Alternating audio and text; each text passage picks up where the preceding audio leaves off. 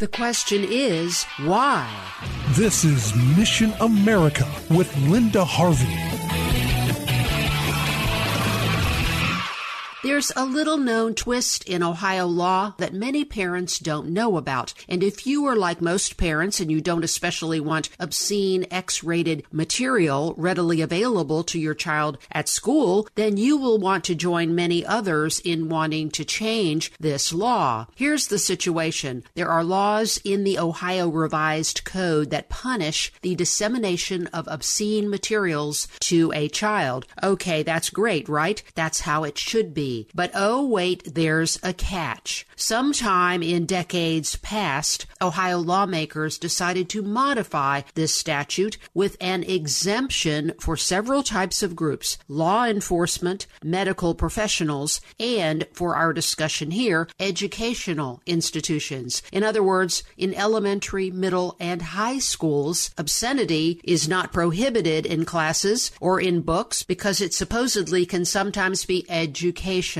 Ohio is not alone. In fact, 43 other states have the same obscenity exemption. This exemption became law back many years ago when no publisher nor teacher would even dream of putting graphic portrayals of sexual encounters in front of children through videos or in novels. But that standard has all but disappeared. Publishers want to make money, and if not enough parents are watching and teachers and librarians are lax enough, the sensational stuff is available to our kids. Oh, and there's another major group involved: the LGBTQ folks, who have gained a very prominent voice and will push these limits as far as we will let them, all to keep promoting explicit novels with homosexual and other kinds of sex, and all in the name of diversity and inclusion. This is not an issue of diversity. It's an issue of corruption. The question is, why? It sure seems to be a big con job, and responsible, actual caring parents need to call it out.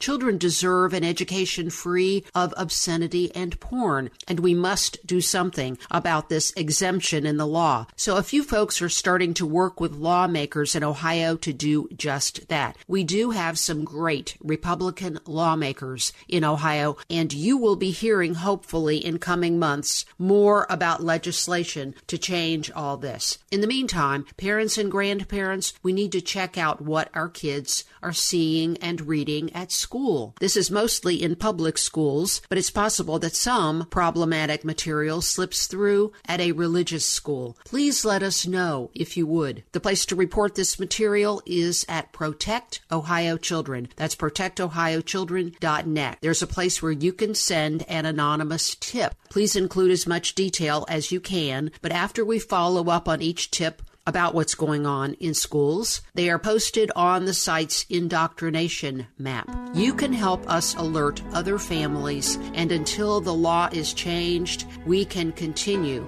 to protect our kids. I'm Linda Harvey. Thanks for listening.